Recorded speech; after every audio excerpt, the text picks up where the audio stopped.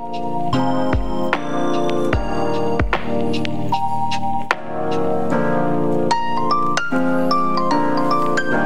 today we're continuing our series on margins that we started last week. Joe did a great job of kicking us off. And for those of you that are new, my name is Justin. I'm the lead minister here at Real Life. And I'm excited to talk about this topic because it's a topic that even I am still in process trying to surrender to the Lordship of Jesus when it comes to margin in my life. We've been using this definition of what margin is. Margin can be defined as the space between our load and our limits. And I'm hearing all the time from people within our church, people outside of our church and our community, continual things about a lack of margin. I even look at my own life and I go, man, like, what do I need to do to create more margin? And I know that this is true, and we're going to just be a little bit transparent this morning as we start. I hope you'd be willing to be transparent. How about in the last 3 months? Would you just be willing to raise your hand? How many of you have felt stress just in the last 3 months? Some of you are like, 3 months? Talking about the last 3 hours, right? Like, right? How many of you feel stressed? How many of you wish you had more time for yourself or your family? How many of you feel financial tension or stress? Okay? Margin is something that all of us, I think, can look in our lives and go, man, I have to learn to grow in this. And we're looking at God's word in regards to what does it look like for us to structure our time, our hearts, our finances, our relationships for the glory of God and his kingdom. And Joe talked about Sabbath last week, the reality of what does it look like to have an arresting, abiding relationship with Jesus that is relational, where we choose to stop and then spend time with Jesus so that we can actually reorient our lives around him and his lordship. And recognizing that we are actually in the process, when we Sabbath well, what we're doing is we're saying, I am dependent upon God and God alone. I'm not dependent upon my success. I'm not dependent upon what I produce. That I'm actually defined as a child of God. I'm going to rest with him, and that we're actually made to rest. Today we're talking about what happens when we choose not to rest, when we choose not to Sabbath well. The next step that usually ends up taking place is we live in a state of worry and anxiety.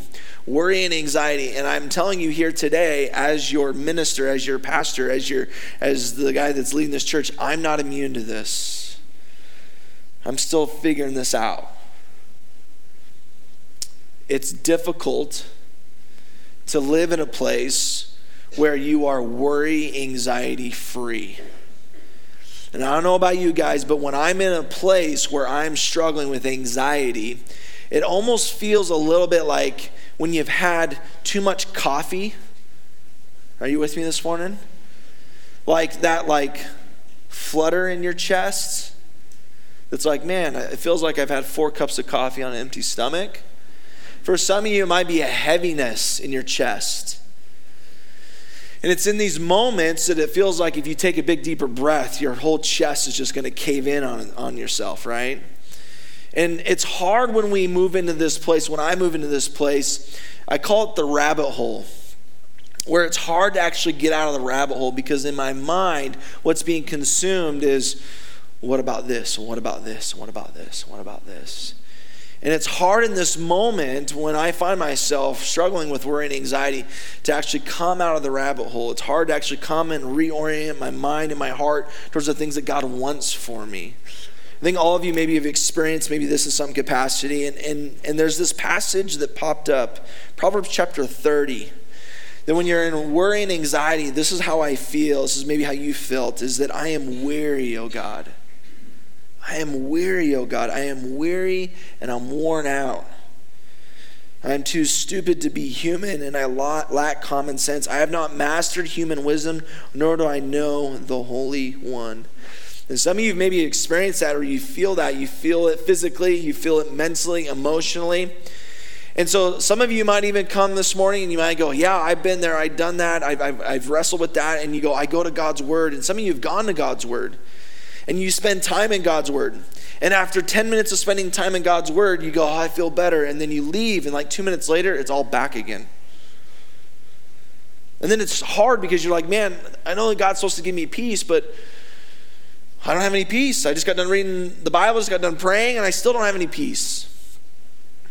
What are we supposed to do as God's people when we are gripped with worry and anxiety and we pray, we read his word, and it still doesn't seem to work? What are we supposed to do? And what does God's word say about that?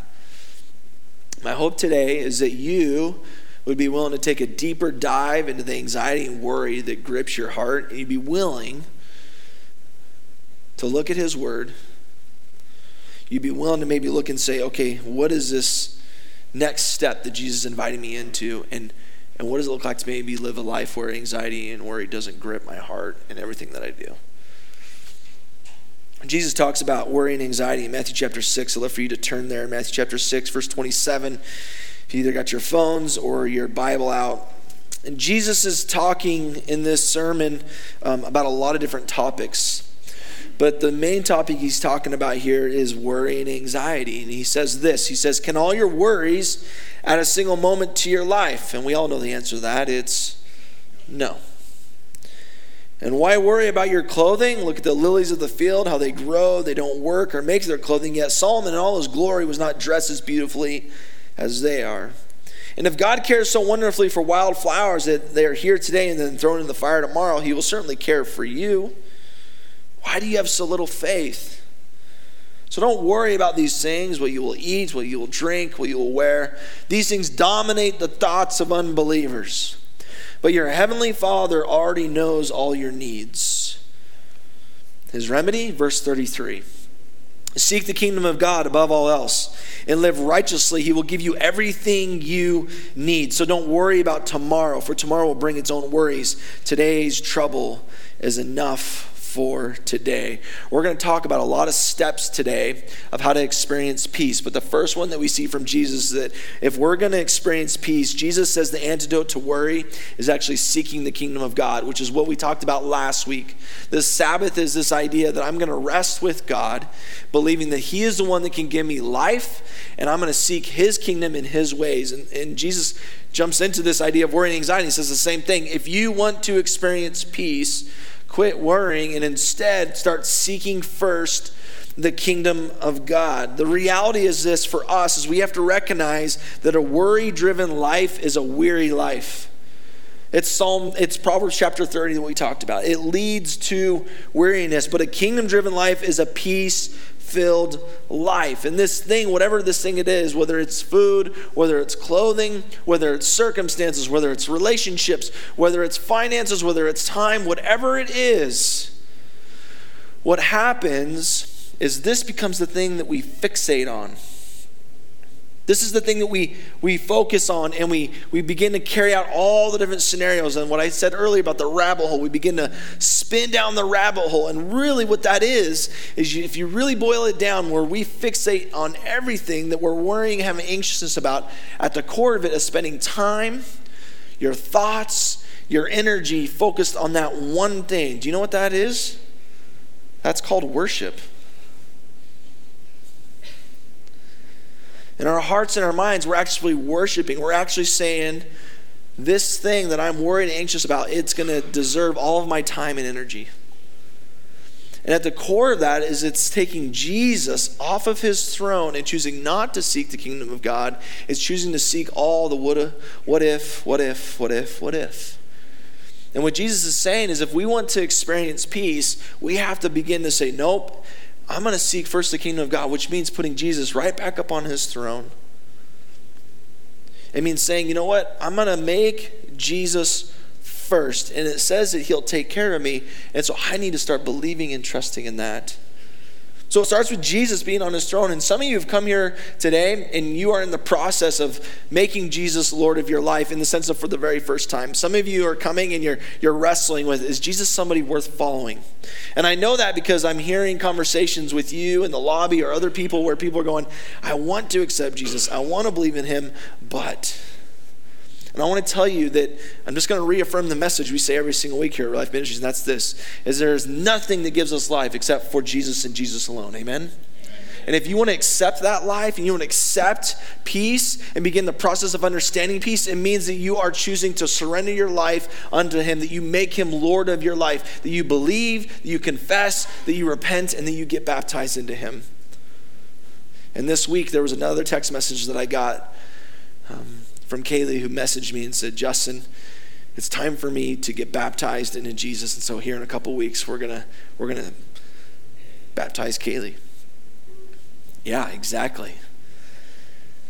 And this is the process for us as followers of Jesus, that we choose to surrender to the gospel. And if you're here this morning and say, well, I surrendered to the gospel 20 years ago, keep surrendering to the gospel and keep listening to the gospel, because just because you've been following Jesus for 20 years, we have to keep reminding ourselves of the gospel, that Jesus is the one that brings peace.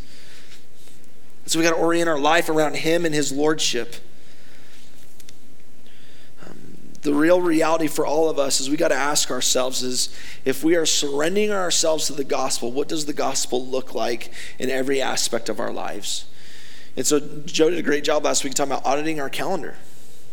If you're wrestling with worry and anxiety, have you audited your calendar? Another way to put it is the gospel evident in your calendar? Is the gospel evident in your checkbook?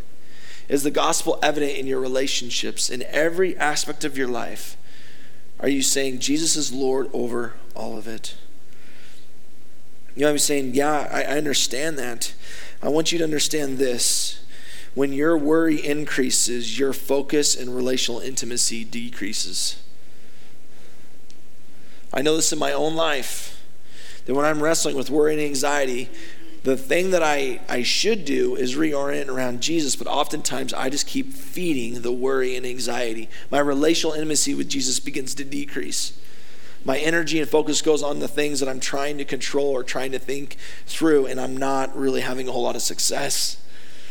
And Jesus invites us into this process of us seeking after him, to actually be a person that orients our life around him, his kingdom, our relationship with him. And what I love about the gospel and what I love about the Bible is in these moments where we feel like, man, I've done the praying, I've done the reading, I've done those things, I'm still struggling with worry and anxiety. There's always a next step that Jesus actually invites us into. And I think Paul in Philippians chapter 4 kind of gives us this next step of deeper intimacy with Jesus. What does that actually look like? Philippians chapter 4, Paul talks about it in verse 6 about anxiousness and worry. He says this, don't worry about, what's he say? Don't worry about the same word, worry, anxiety, it's the same. He says don't worry about anything. But then he gives us the roadmap of how to actually experience that. And he gets very tactical about the things that we can do as Christians to actually orient our life around Jesus and seeking his kingdom. He says, don't worry about anything, but instead pray about everything. Tell God what you need and thank him for all he has done. Then you'll experience God's peace, which exceeds anything we can understand. His peace will guard your hearts and minds as you live in Christ Jesus. And now, dear brothers and sisters, one final thing. Fix your thoughts on what is true and honorable and right and pure and lovely and admirable. Think about things that are excellent, worthy of praise. Keep putting into practice all you learned and received from me. Everything you heard from me and saw me doing, then the God of peace will be with you. Paul begins to map out some very practical steps for us to think about. And just to give you an idea of why this gives me peace is because even this morning as I got up and I got ready, I came here to the church and then I went into the bathroom to wash my hands and I realized I was gripped with worry and anxiety because I realized I was wearing green. I was like, oh man, why did I choose to wear this shirt on this day? But I didn't let worry and anxiety bother me. I just went to Philippians chapter 4. And as we talk about the steps to experience peace, Paul begins to map out some things in regards to how we can experience peace. Yes, we need to seek first the kingdom of God, but look what he says in verse 6. He says, pray about everything. That word pray is the word proseke. It means to pray, and it means to pray earnestly. And when I'm gripped with worry and anxiety, I can tell you right now, like praying about everything usually isn't the natural spirit-filled thing that I do.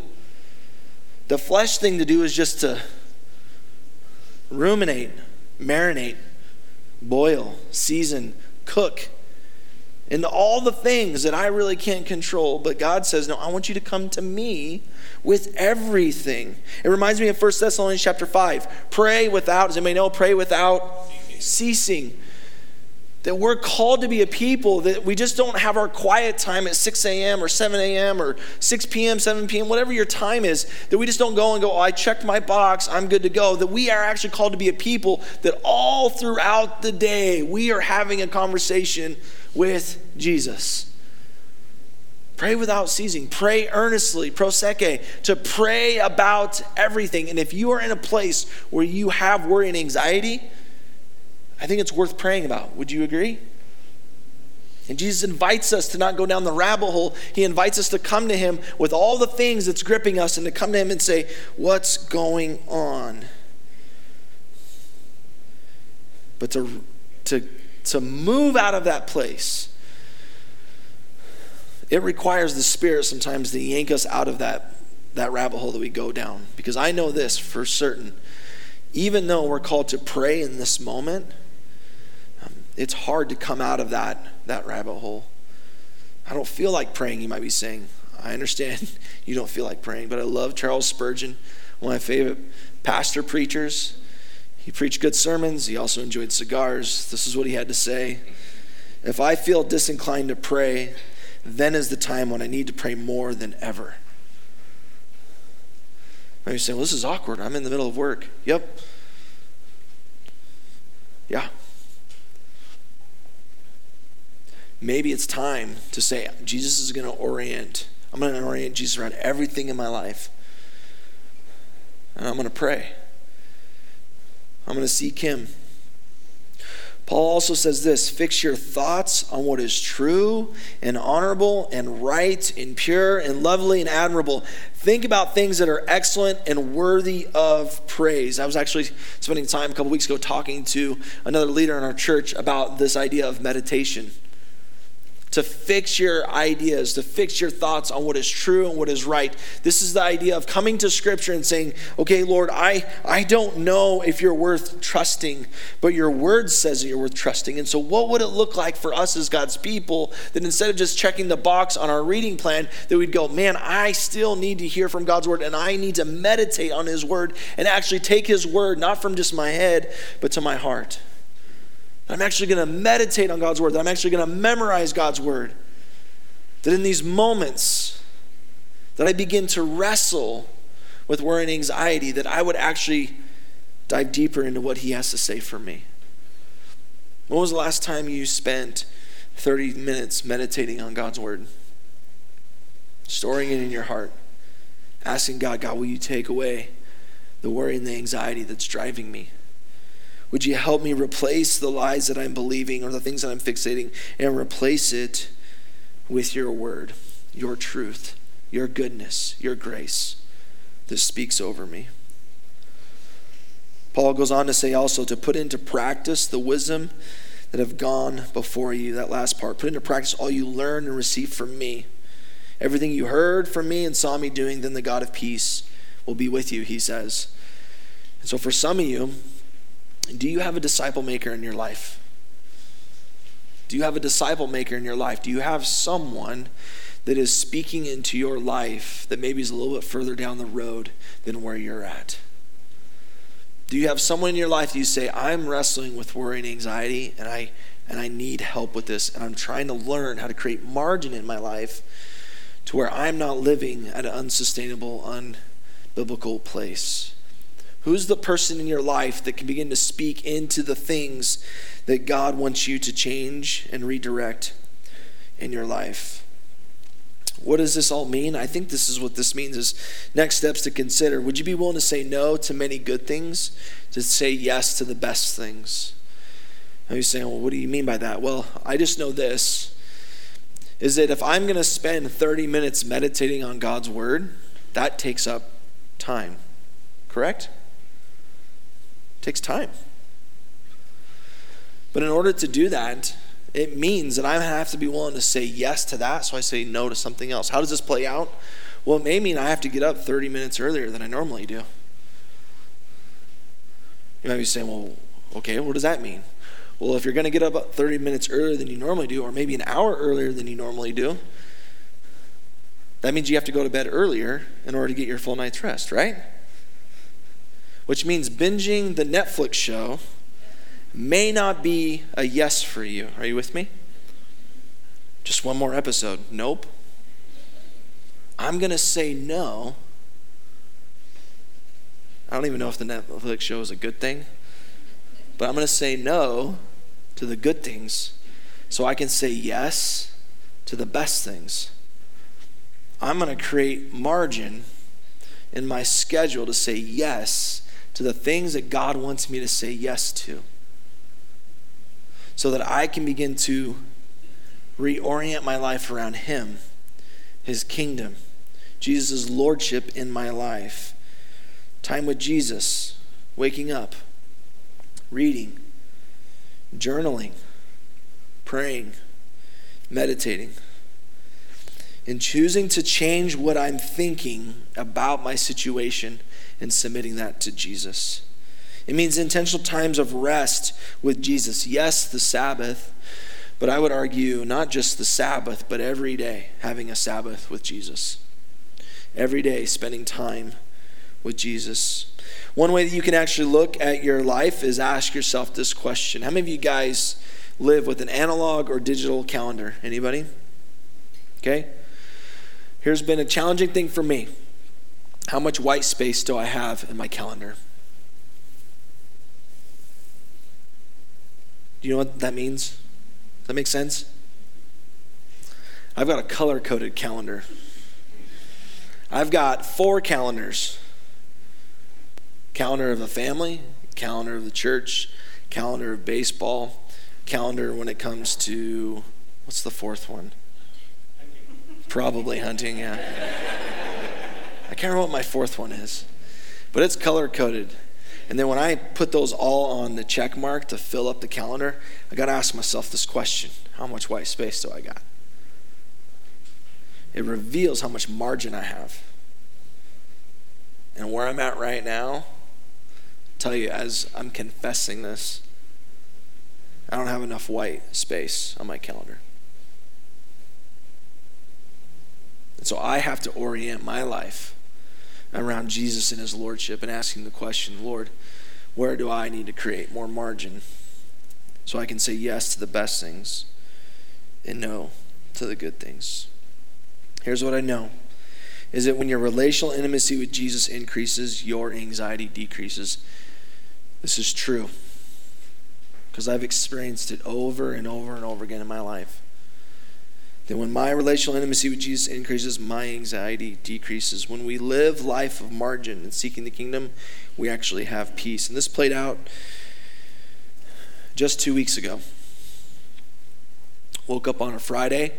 Friday is supposed to be half-day work day for me. I try and take Saturday off. Woke up on Friday, got my kids off to school, went home, got my cup of coffee, because that's what I do every single Friday after I have kids off to school. Drank my cup of coffee, and I say this jokingly and half serious, half jokingly.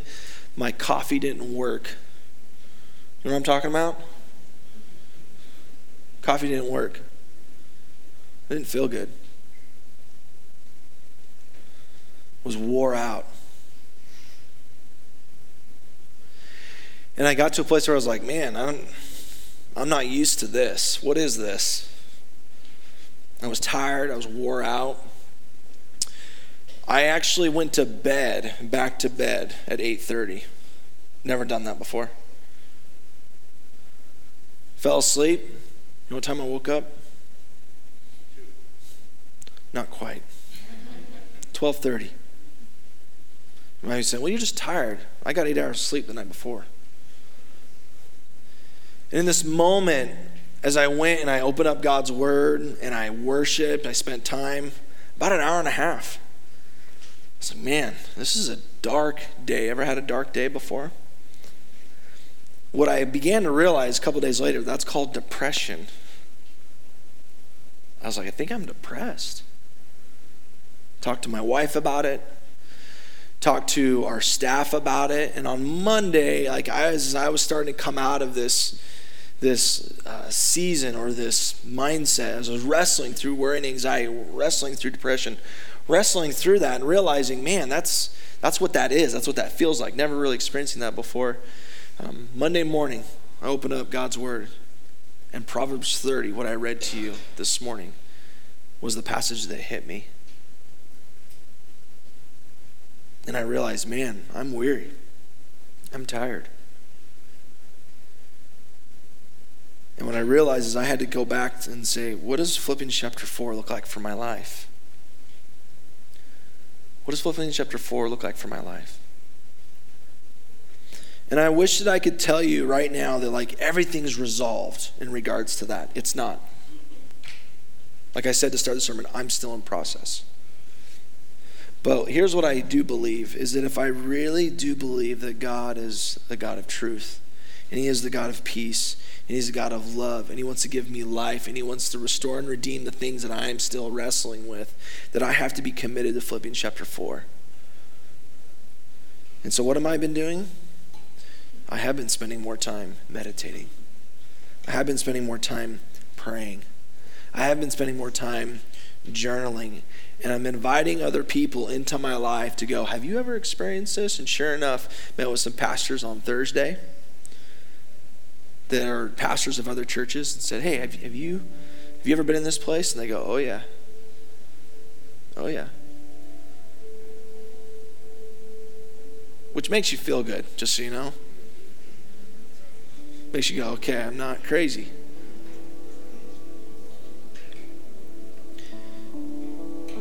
And the reality that I'm not alone, that there's other people that worry, other pastors that have anxiety, other pastors that are wrestling, ministers with trusting Jesus in every aspect of their lives.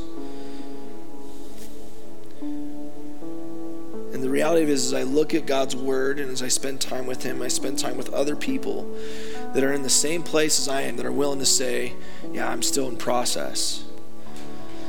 Life starts to get breaking through. God's word begins to break through.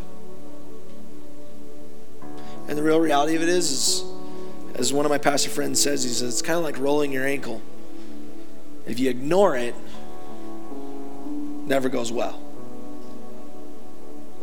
So by his encouragement, he says, you need to keep doing what you're doing. You got to keep rehabbing. What about you? What worry and anxiety do you need to address in your life? And what would it look like if you began to be honest about the worry and anxiety with your spouse? Start being honest with your home group, your men's group, your women's group. That if you surrounded yourself with other people, what would it look like to begin to experience peace as you walk through the valley like we sang? That we still chose to come to God's word, to meditate, to pray. And then in those moments we go, man, it still doesn't seem like it's working, that we'd still be committed to one another, to seeking after Philippians 4.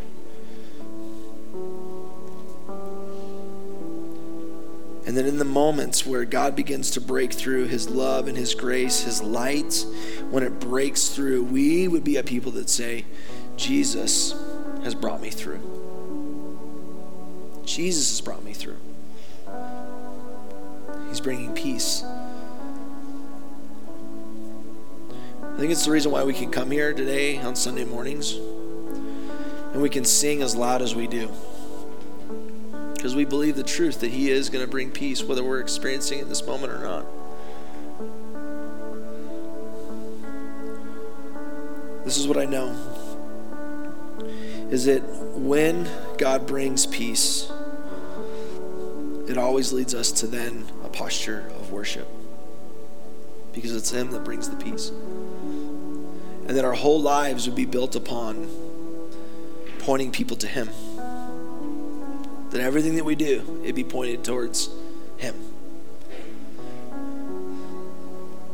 So what does it look like for you to lean in, to margin in your life, white space, more importantly, peace with God, peace with yourself, peace with others?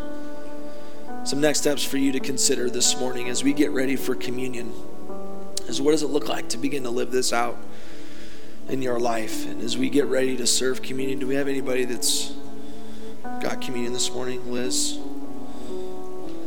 Kim, thank you. If If you came this morning and would like to take communion but didn't grab the elements, if you just want to raise your hand, these amazing people would love to serve you.